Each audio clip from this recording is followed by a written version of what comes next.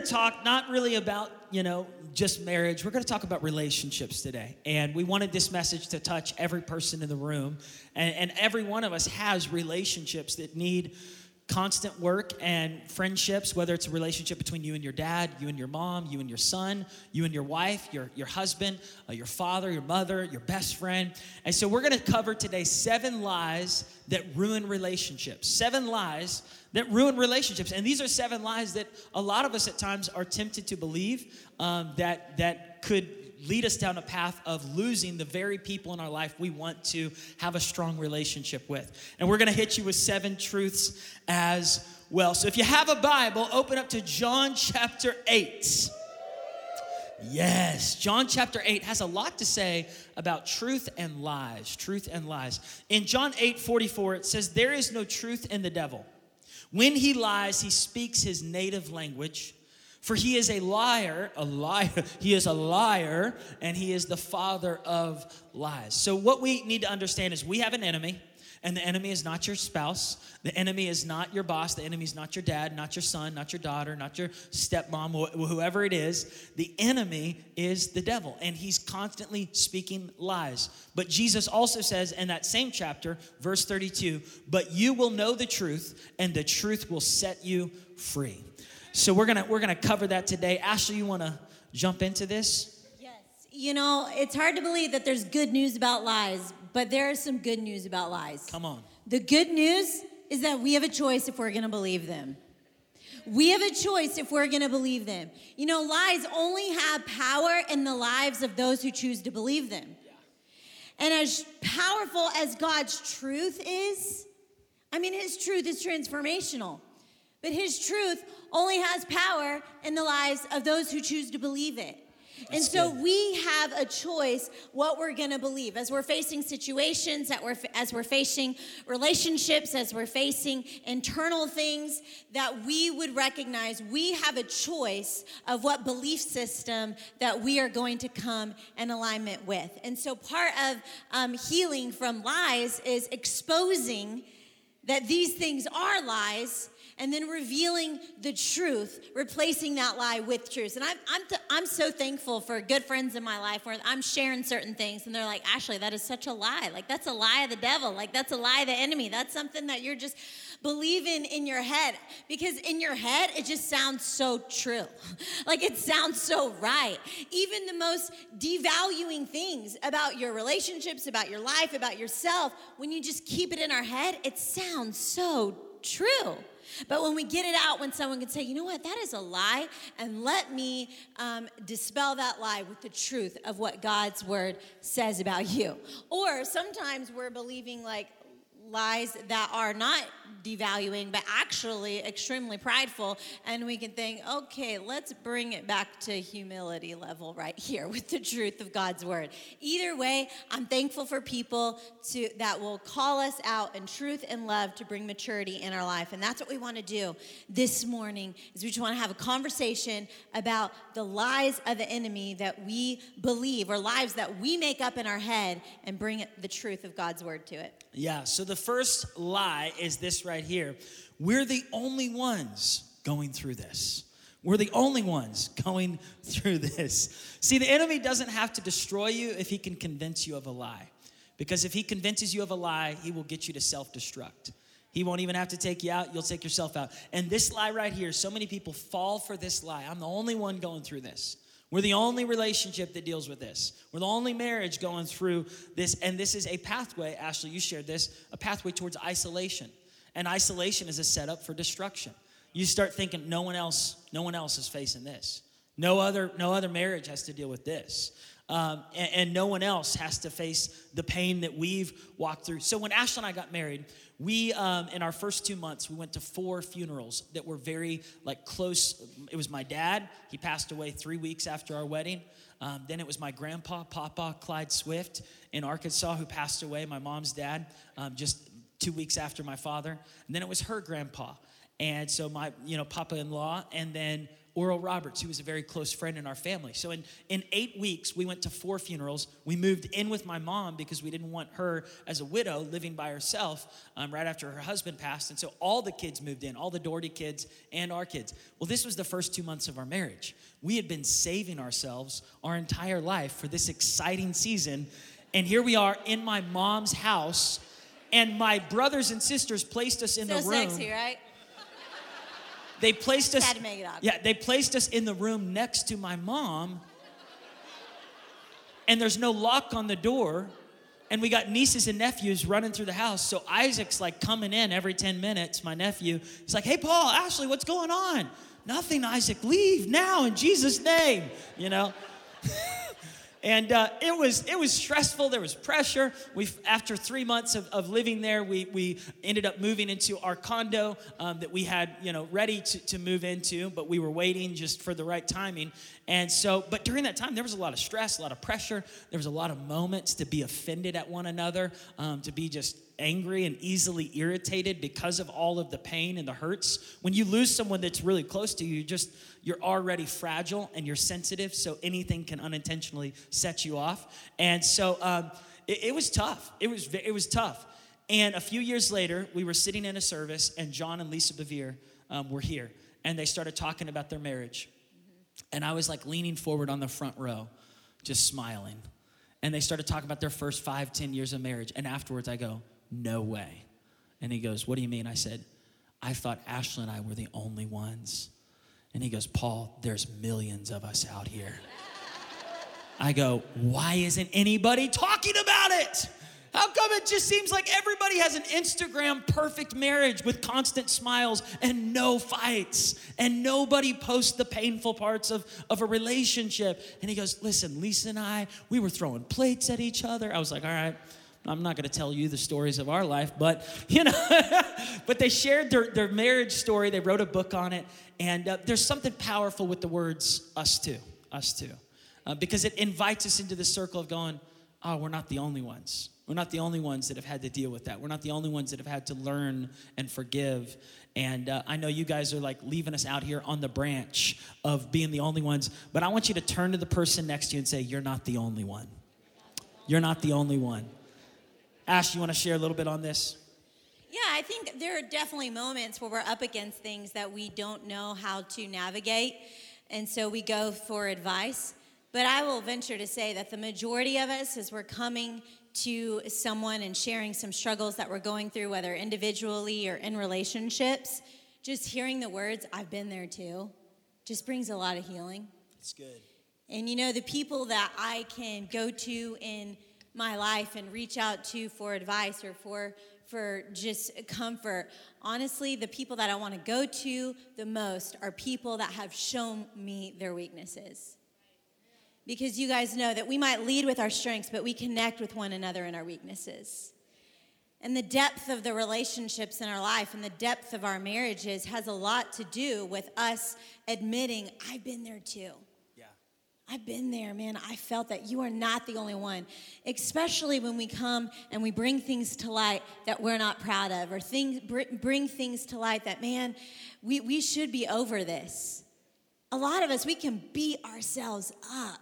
And we can spiral ourselves in shame and spiral ourselves in guilt. But to find somebody to say, "You know what? I've been there too," brings so much healing and just brings so much hope that if you've been there too and you're not there anymore, now I want to lean in.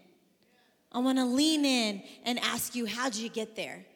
Because you identified with where I am now. And the reality is, you brought up isolation, that when we believe the lie that we're the only ones dealing with this, we set ourselves in a direction of isolation. And when we isolate ourselves and our situation, we constantly will begin cutting ourselves off from any solutions. Because when we say, when we believe the lie, at first it just sounds like no big deal, right? Like a first lie, like it's the first one we think we're just believing at one time. But what it does, when we start believing lies, it sets us in a direction, and a belief system starts to get rooted in our hearts.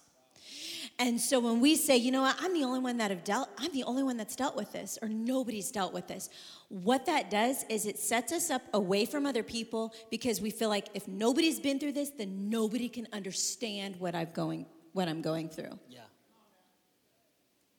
And then again, we cut ourselves off from the community, and we'll get into this more in a little bit. We cut ourselves off from the lifelines because we've talked ourselves and retreated back into isolation because we feel like we're the only ones going through this or that. And I refuse to believe that I'm the only one.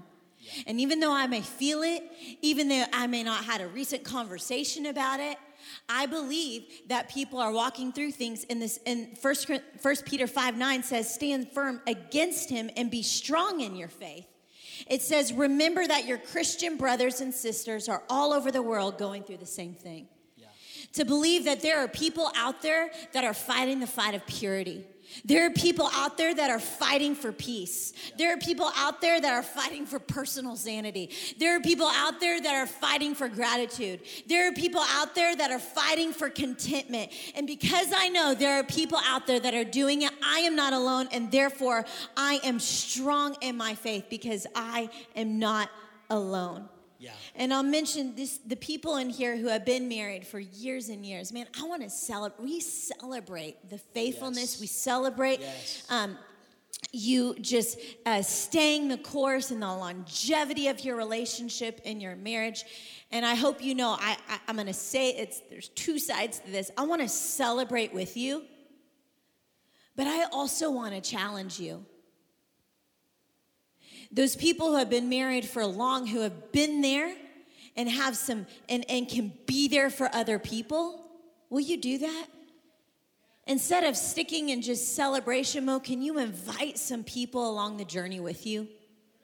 Can you invite some people along? Can you be group leaders? Do you have to be a group leader to get in a group and share what's going on? Can you put yourself in situations where you can say, you know what, you are not alone. And I've been there, and I want to walk you through this with you. I think that is one of the best gifts on the other side of these situations that we've walked through that are difficult, is to find somebody and just walk with them, even if we're not sharing everything that we've learned, but we can say, you know what, I've been there, and I'm going to do this with you. So good. And that's what John and Lisa did with us. Yes, it was just, they just gave us hope. So good. Okay, here's the second lie. If it ain't broke, don't fix it. If it ain't broken, don't fix it. And this is a terrible idea when it comes to an airplane. How many would like to get on an airplane with the motto, if it ain't broken, we ain't going to fix it? Right? They're going to wait until it crashes to fix it. No. That airplane, before I get on that airplane, I'm hoping that they're paying attention to yellow flags, red flags. They're fine-tuning things. They're keeping that airplane fueled. They're doing oil checks. I don't want that thing up in the air with my family in it if they're not paying attention to that plane. And it's the same thing with your marriage. It's the same thing with relationships. If it ain't broken, don't fix it. That's a terrible way to have a thriving, healthy relationship, because relationships need constant upkeep. They need work. They need fine-tuning. And so in our marriage, we've had seasons of change. When we first got married, leading into having children, having a second, a third, a fourth child now. Every new season requires new adjustments, new changes, new improvements. And there's little things that we can do that help strengthen the relationship. Just like when I was, growing up, there were seasons where my mom and dad could spend time with us, and seasons where we had to make a bigger effort. You had to do more things together. One kid got married. One kid was off to college. One kid was still in the house. And you have to fine-tune and adjust your lives to keep the family bond strong. Otherwise, the family starts losing the relationship that was once so strong. And I've heard people say this at the altar. Well, we just drifted apart. We just drifted apart, Pastor. We just drifted apart. You can drift apart, but you can also drift back together. You can drift closer to each other. We had a birthday party at our house last month for Liam, and at the birthday party, we were playing hide and seek. And so all the kids were playing, and I was playing too, and this one kid was hidden for an hour. We thought we lost a child. We were like, where is Joshua? He was such a good hider. He hid for an hour, did not come out. I think he fell asleep in his hiding place or something. So Ashley discovers there's a human underneath the rubble over here in one part of our house. And so the boys had already moved on to new games. And she says, hey, there's still one more kid left that we got to find. And they said, well, we don't know where he is. We gave up. And she said, well, it's in this vicinity. When you get close, I'll say hot. But when you're far from him, I'll say cold. So, they start moving around the vicinity. And we're like, cold, cold, freezing, freezing. And they start moving close to him. We go, hot, hot, hot, fire, fuego, hot. You are so close. And they find him. And in the same way, our relationships can move towards hot and can move towards cold. What leads to a cold relationship? What leads to coldness between Ashley and I? Coldness between you and your dad, between you and your mom, between you and your sister, between you and that close friend. What leads to the coldness? It's when you're moving away from the very thing that keeps you warm, the very thing that keeps you close. And the little things make a huge difference. If it ain't broke, don't fix it. Here's the truth. The truth to that lie is that a healthy marriage or a healthy relationship requires regularly making improvements and adjustments. Ashley?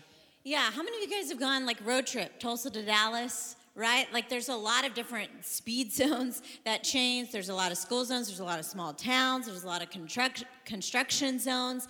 And if we were just going to be in cruise control for convenience sake and comfortable sake the whole way, there's going to be some crashes. There's going to be those collisions. There's going to be some speeding tickets.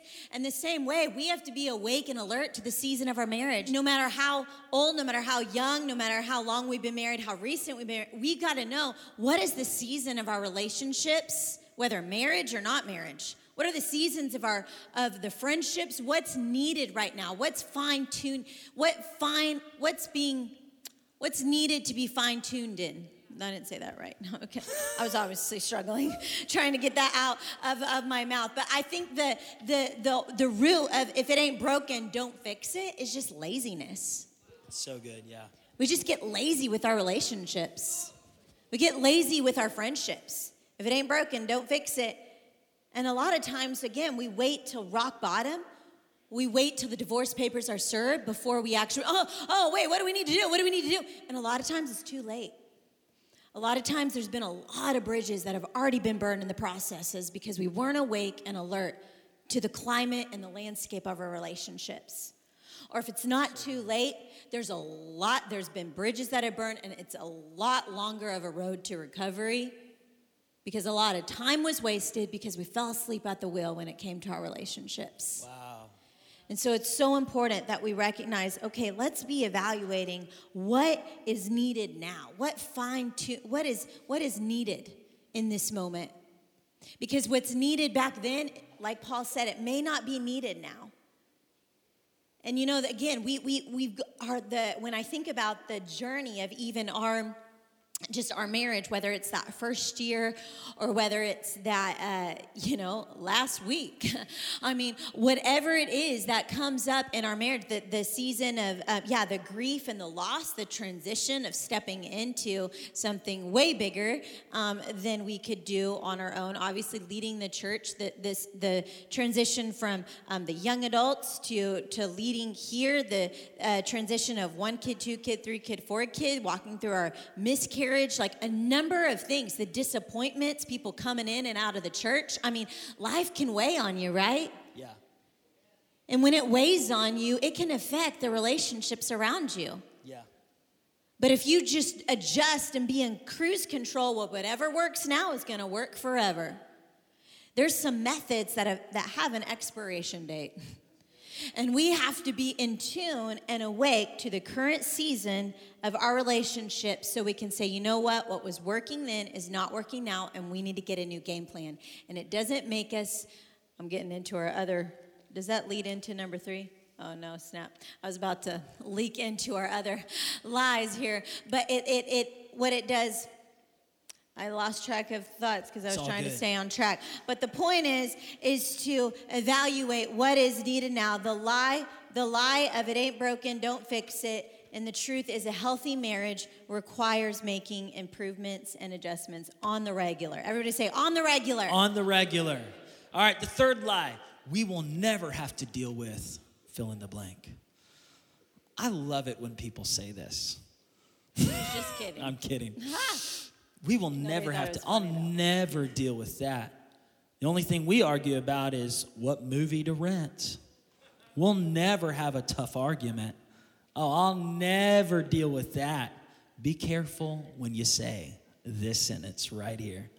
You are inviting that very thing to show up at your front doorstep in the following year. It's the lie of pride. And John Maxwell said this to us last week when we were with him. He said, we are all one step away from stupid. If you came for church for one thing this weekend, you came for that sentence right there. We are all one step away from stupid. Absolute truth. Here's the truth to this lie right here. We're all one step away from stupid, but we're also one step away from success. That's good news. The good news is if you have faced something that you said you'd never face, the good news is you're one step towards moving back to healing, moving back to restoration, moving towards a new chapter in your life where God can do something fresh. But if you think that you'll never face something, here's what Proverbs says. The king of wisdom during his time, Proverbs 16:18, pride comes before a fall. Pride comes before a fall. Ashley and I, we used to take a canoe trip every year with our young adults when we were leading the young adult ministry. And about nine or 10 years ago, we were in the Buffalo River. We were on our canoe trip. I think we got a picture from that time.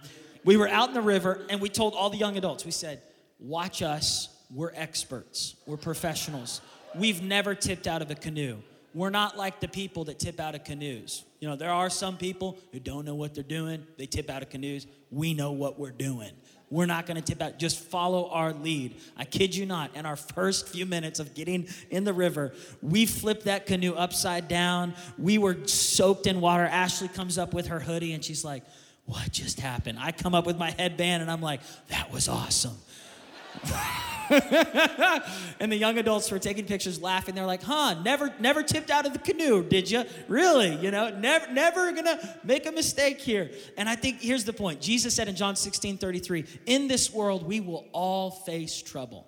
There is no exemption for any marriage, any person, any relationship from trouble, from trials, from difficulty, from arguments, from the potential threat of hurts and wounds that could lead you to a cold state in your marriage. We're all one step away from making a dumb decision. But Jesus also said, but take heart, my dear friends, I have overcome this world. In Christ, we can have the victory that we need in our relationships. In Christ, we don't have to step towards stupid. We can step towards success. All right? Yeah, I want to say something on that really fast. When we believe the lie that we will never deal with this and give in to that lie of pride, we then put ourselves in a position and lock ourselves up from extending compassion to people who have dealt with things. Yeah. Because when we say we've never dealt with this, it is pride. And then we put ourselves in a place of judgment that if people do deal with this, then they're this. And then we limit our ability to show compassion to other people who are dealing with things because we are such in a state of I will never deal with this and I won't ever deal with this. Yeah, it's good. And I think what it does is when we say we never, when we realize, when we're so aware that we're human, like when we're so aware that we're nothing without Christ. Yeah. Keeps you grounded. It keeps you grounded. And again, it keeps you at a place where you can extend and show compassion to where when it does happen to you or people around you, you're in a place to extend mercy and grace. Or if you want to be a safe place for people, if you want people to open up, if you want them to come to you and lean on you, nobody's going to come to you and lean on you if we carry around a spirit of pride. Well, it's really the religious leaders we'll never in deal the with day this. of Jesus. Yeah, the Pharisees, pointing at the woman caught in the act of adultery. Oh, let's stone her. She made a big mistake. Jesus says, well, you without sin, cast the first stone. Exactly. And it was kind of just this wake-up call to the religious leaders like, oh, I guess we all need grace. Like, all of us have sinned and fallen short of the glory of God. All right, here's the fourth lie that the enemy uses to deceive people. We don't need help. I just heard a few people laugh. We don't need help. We got this. We don't need help. here's the reality. You do need help. You need God's help, and you need help from friends. You need help from your church. You need help from a connect group. We all need help. My grand turns 96 this month, and we're going to celebrate. Next week, I'm going to do a little interview with her on stage. It's going to be so sweet, and talk to her about wisdom. But she was telling me last night, I said, Grand, how are you doing this month? I can't wait to celebrate your birthday, February 25th. She said, no, I've been celebrating it all month. I said, really? She said, yeah, my Connect group has been taking me out. They've been treating me. They've been giving me cards. She said, I feel so loved and celebrated. She said, my Connect group has been there for me through a lot of things. And I was just thinking, sometimes the older we get, the less we think we need people. Or maybe it changes. I don't know. Maybe you go through seasons in your 30s, 40s. You go, I got this. And then it switches in your 50s, 60s. You go, man, I really need some relationships. All I know is this. At the end of the day, we need each other. We need God. We need a community. We need friends. We need fathers. We need sons. We need mothers. We need daughters. We need a family. It takes a village to become who God's called you to be. It takes a village for us. It takes a village for you. We need help. And James chapter 4, verse 6 through 7, he says, God opposes the proud, but gives grace to the humble. So when we're prideful, when we go, like how many of you have a hard time asking for directions? Because you just know where you're going. Yeah, a couple of us are the men in the room. When we're on a road trip, Ashley will be like, do you know where we're going? Oh yeah, I know where I'm going. I'm an expert. I created this map. I know what's going on here. The confidence that he has to get us to a place that he's never been to is amazing. It's a miracle. I'm genuinely amazed. That's when I just kind of check out on my phone and just, keep the peace. Yeah. Because then I get lost. And by the way, the phone does sometimes lead you astray. The map, it's not always correct. The maps is not always correct. I'm like, what is going on here? And the phone is always listening to you. So just be careful what you say. Government's listening to you. I'm not going to dive into conspiracy theories All right now. But here's what I am going to say. When I get lost, I have to turn around, go to the gas station, ask for help. Here's the truth about this lie right here. The truth is asking for help doesn't make you weak. It makes you wise. Asking for help doesn't make us weak. It makes us wise. There's been some times where Ashley and I have just reached out and pulled people in. In fact, when we were dating, we pulled Ryan and Jill Stafford in. We said, will you just help us? Like, we want to have a good courting relationship. Help us with boundaries. Check up on us. Make sure that we're doing things right. And we invited their counsel. Proverbs says, with many counselors, there is victory. But when someone refuses counsel, when someone refuses advice, there was a time we were having a disagreement over a financial decision. Ashley thought we should do one thing. I was convinced we should do the opposite of that thing. I'm sure you guys have never faced something like this. But in our marriage, we've had some moments where she wants to spend some money that I don't think we should spend, or I want to buy something that she doesn't think we should buy. And so this one time, I remember calling Dr. Rutland because it was getting kind of heated. And I called Mark Rutland. I just said, he was one of our mentors. And I said, let me tell you what's going on. He said, talk to me, Paul. I said, Ashley thinks she's right. And he said, okay. And I said, but listen, here's the truth. I'm right. I start telling him. And I said, so what do you think? Who's right? He goes, Ashley's right. I said, what? How can you side with her? And he goes, listen, I don't have Ashley's number. She didn't text me. She didn't call me because I said, she must have talked to you. No. He said, there's been many times in my past where my wife, Allison, was right. And I said, so what'd you do? He said, well, I had to repent and apologize because I thought I was right and I was stubborn and hard-headed. He said, but now that I've gotten older, I've learned to listen to my wife a little bit more. And so he said, just, save yourself that embarrassment of having to go back and apologize. Just in this moment, realize she's right. I said, but she's not right. He goes, Paul, trust me on this one. She's right. And sure enough, she was right. Don't have to rub it in. Maybe for bonus material, I'll tell you all the story one day, but I really was right. Okay. But there's multiple times where Paul is definitely right. Okay. But here's something I wrote down here. Multiple. Humility Thousands. is the pathway Millions. towards victory. That's really good. Y'all are laughing, but you need to hear this. This is a good word right here. Humility is the pathway towards victory. Humility. And I really do believe this. I believe that the more we walk in humility, the more God sets us up for victory. And the more healthy, healing there is in our relationships. Ashley and I went to, last year, we went and saw this couple. They're an older couple, and they retired from pastoring. They're in their late 70s, and they lead a ministry called the Heart Healer Ministry. And we heard about them from Darius Daniels, and so we went to go and see them, and it's just powerful. Yeah, and this year we've kind of met with them now regularly, and they just counsel couples, counsel pastors. They offer help. They talk about just continuing to lead from a healthy heart, a healed heart, and it's been so good because they have given us tools to just strengthen our marriage and our relationship. And again, you're not weak when you ask for help. You're wise. All right, here's the fifth lie. The fifth lie is, it's better if they don't know. Ashley, you want to talk about that one? It's better if they don't know. The lie of secrecy. Yeah. And keeping things hidden.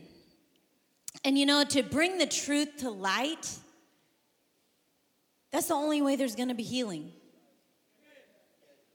Because then our whole life, and we're spending so much time trying to cover more lies and more lies. And the truth is that love only thrives in honest, open transparency. Yeah. That love only thrives in honest, open transparency. And Paul and I, whether it's from the past or whether it's things that we've walked through recently or years ago, months ago, whatever that is, no matter what, to have honesty in our relationship, we have to carve out space and time for those conversations to happen. Yeah. And right now, you guys, whether you get it now or you've gotten it because you've been there, the majority of you, some of you don't have kids and busy lives, but even just without kids, just work and life can get busy. It takes a lot of time and it takes a lot of work to have really good conversations. Uninterrupted time. And I think about the times where we've just, whether it's been honest, whether it's about things that we're walking through or things that we're personally going through, when honesty and truth is present, our intimacy grows. Yeah. And isn't that true with our relationship with God? Yeah. When our relationship with God, that this love relationship right here only thrives when we're honest with God. Yeah. When we repent to God, when we confess to God, and when we're transparent with God and we allow Him to love us at the version of who we are now and not a future version, our intimacy in this walk, this love relationship grows and it flourishes. And we've had these conversations where, man, I want to tell you this thing or I want to tell this person this one thing, but man, when I tell them the truth, they've just blown up. Are we someone that we demand the truth, we want honesty, but when honesty is given, we just blow up and we just fly off the handle? Are we someone that has a track record that says, you know what, I'm a safe place that you can open up to? Not just safe because of my response, but safe in even keeping your confidence. Yeah. Keeping, are we gossiping? Are we spreading things that are meant to be intimate? Yeah. And so as we're demanding honesty, are we people that can also be those ones that receive honesty? One big thing that has helped me tremendously is when I need to have an honest conversation. Honesty, it can be some deep, dark sins, or it could just be how something really hurt you. How you really just kind of swept things under the rug, but something really hurt you and offended you, and you need to bring this up because there's honesty, and where there's truth, there's freedom. I find something that's really helped me no matter what, and when I really need to be honest, is when I take it to God first. And I allow myself, He is the safest person to vent to. Where I can say exactly what I think, exactly how I feel, and when I allow the healing to be initiated right here, I believe that yes, there's healing that happens here, and there's healing that needs to happen here. But when I first want the healing to be initiated right here, sometimes it backfires because I vent everything here, meaning here to Paul or to peers, instead of first allowing this to be my first conversation. and allowing the healing to be initiated from my Heavenly Father. Because the truth is if we just start blasting all the truth and we don't wait for love, then we got to start over on it's like, now I got to forgive you about this. Have you guys been there before where you're just blasted in truth and now you're offended about something while you were trying to do the right thing? You were trying to have, that is like the worst, if I can be honest, when you're trying to do the right thing and then it just goes worse because of the timing or the package or the method or something, and then you get so upset because you're like, I'm trying to do the right thing, and now we're upset about the way that you were trying to do the right thing. Has that anybody happened to anybody? And then the pile of what you need to forgive is just growing and growing and growing.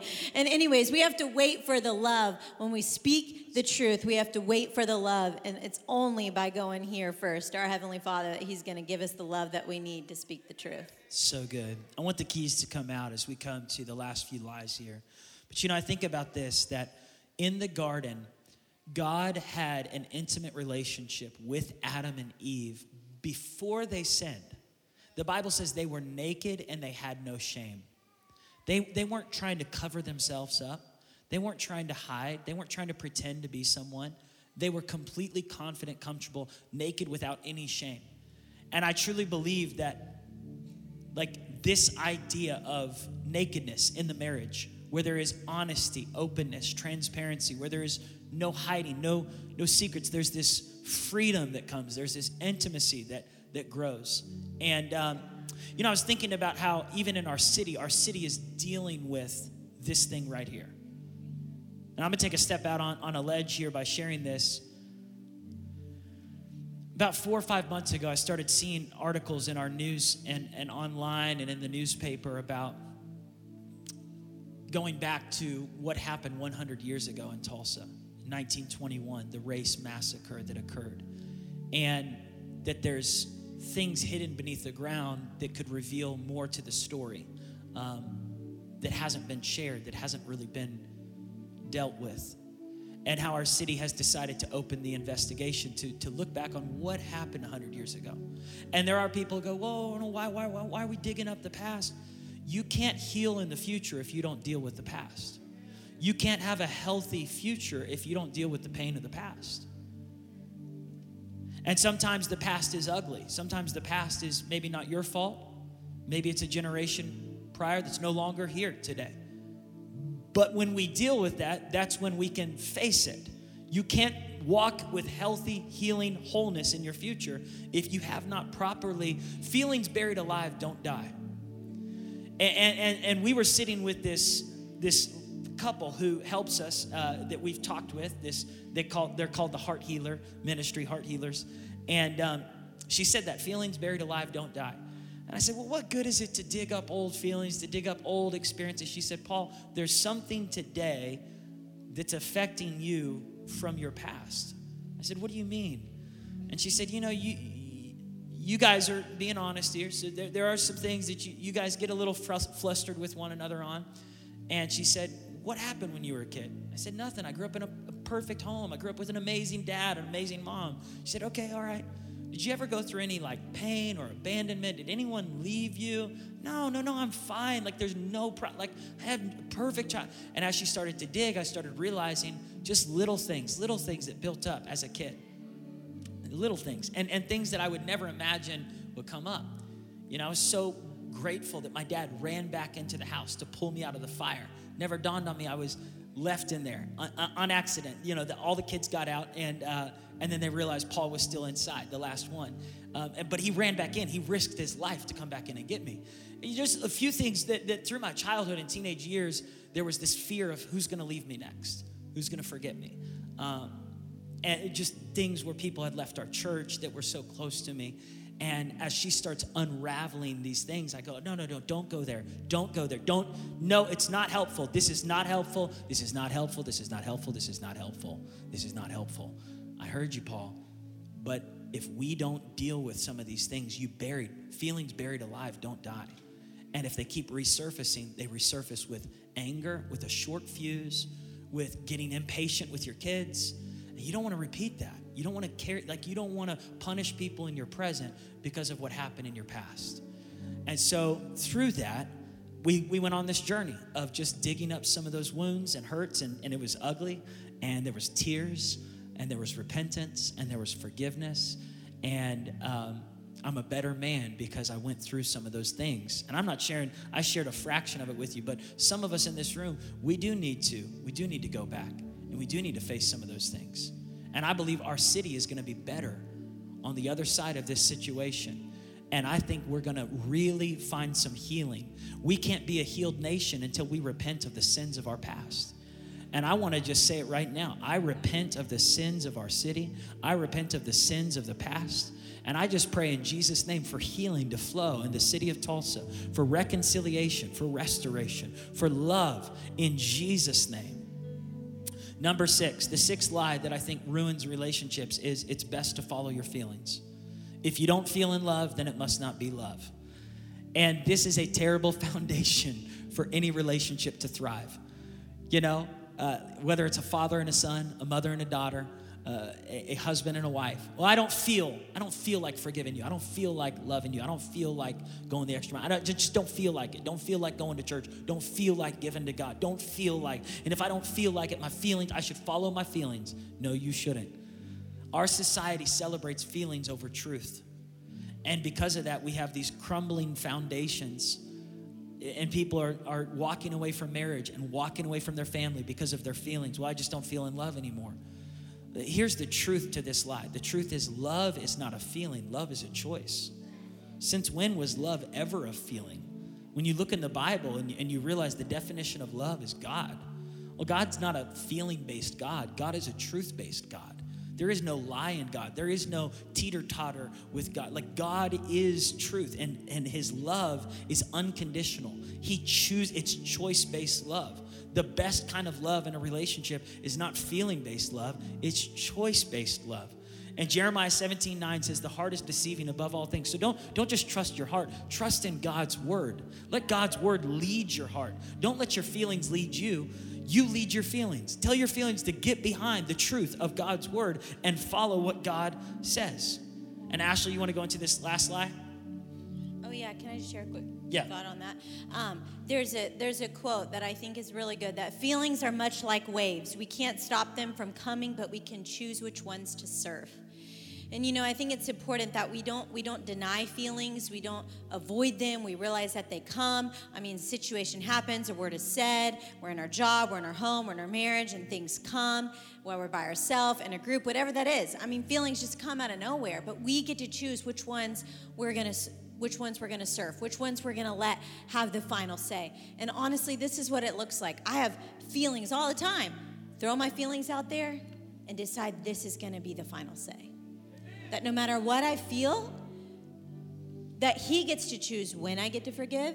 He gets to choose who I'm going to forgive. He gets to choose who I'm going to show mercy to. He gets to choose when I'm going to show mercy to. He gets to choose how I love. 1 Corinthians 13, love is patient, love is kind. It does not envy. That I submit, like this whole question really has to do with who's the Lord of our life. Who's the Lord of our life?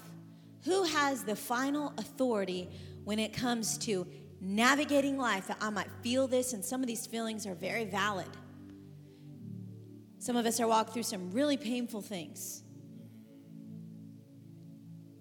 But the problem is that we leave it at that feeling. It's like we feel these certain things, and then we count on our flesh and we count on our feelings to see our way out. Yeah. This is the light in the tunnel. Yeah. When we feel confused, I mean, I was thinking about it. I was listening and on a conversation with my boys the other day. They were having a little slumber party in the room. They don't share rooms, so when they get to have a slumber party, it's really sweet. Well, they had a great conversation, so sweet. I mean, I was in tears listening to it. And then literally like 2 minutes later, like they were already wondering, well, you're not going to be my best friend if you do this. I mean, all the love and mushy-gushy was there. And then 2 minutes later, well, you're not my best friend.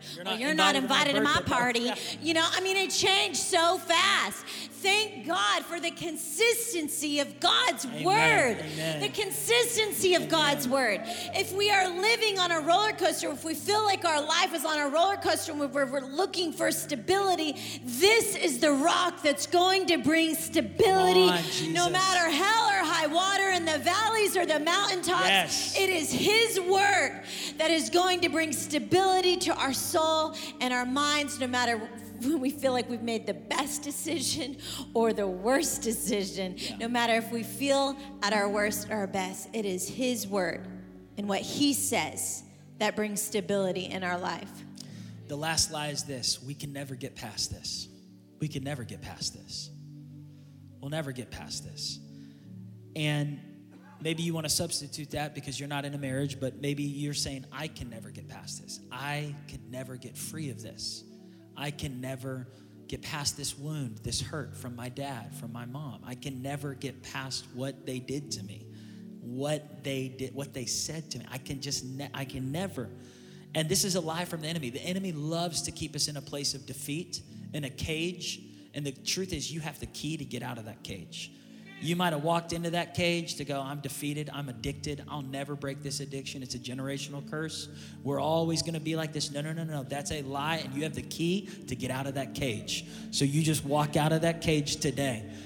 Because with Christ, we are never without hope. With Christ, this lie convinces us there's no way out, there's no escape, there's no hope, there's no freedom, there's no victory. But with Christ, if there's breath in your lungs, there's hope for your future. That's the truth. If there's breath in your lungs, there's hope for your future. And I believe this over your children. Some of you have accepted that your kid is lost, that he is out, that he's addicted. But I'm telling you today, if there's breath in his lungs, there's always hope for his future. He's coming back home in Jesus' name. Though the righteous may fall 7 times, they will rise again. We take our kids hiking, and we were hiking in the woods not too long ago. And as we were going down the forest, it was just Liam, Benaiah, and we didn't have the younger ones. But all of a sudden, Benny goes, Daddy, you're leaving me. You're leaving me. You're leaving me. And I'm stuck. And you're leaving me. And I turn around. He's 15 feet behind me. I go, Benny, I'm not leaving you. I'm right here. No, you're leaving me. You're walking away. And I'm stuck. Benny, you're not stuck. Yes, I am, and you're leaving me. And I think some of us sound like this with God. I'm stuck, and you're leaving me, Daddy. I'm stuck, and you're leaving me. You're leaving me in this addiction. You're leaving me in this heartache. You're leaving our marriage in this season of pain. We're stuck, and you're leaving us. No, he's not leaving. I didn't leave Benny, and God hasn't left you. And I turned to Benny. I said, Benny, I'm not leaving. I'm going to help you get out of this. No, there's no way I can get out. I'm stuck. You got to carry me. I said, Benny, turn left. I don't know which way is left. Okay, turn this way. So he turns. I said, see that rock? Yeah. Jump to that rock. So he jumps. I said, turn this way. You see that rock? Yeah. Jump. He jumps to that rock. And he looks up at us. Daddy, I'm not stuck anymore. He runs to me, gives me a big hug. I'm not stuck anymore. I'm not stuck anymore.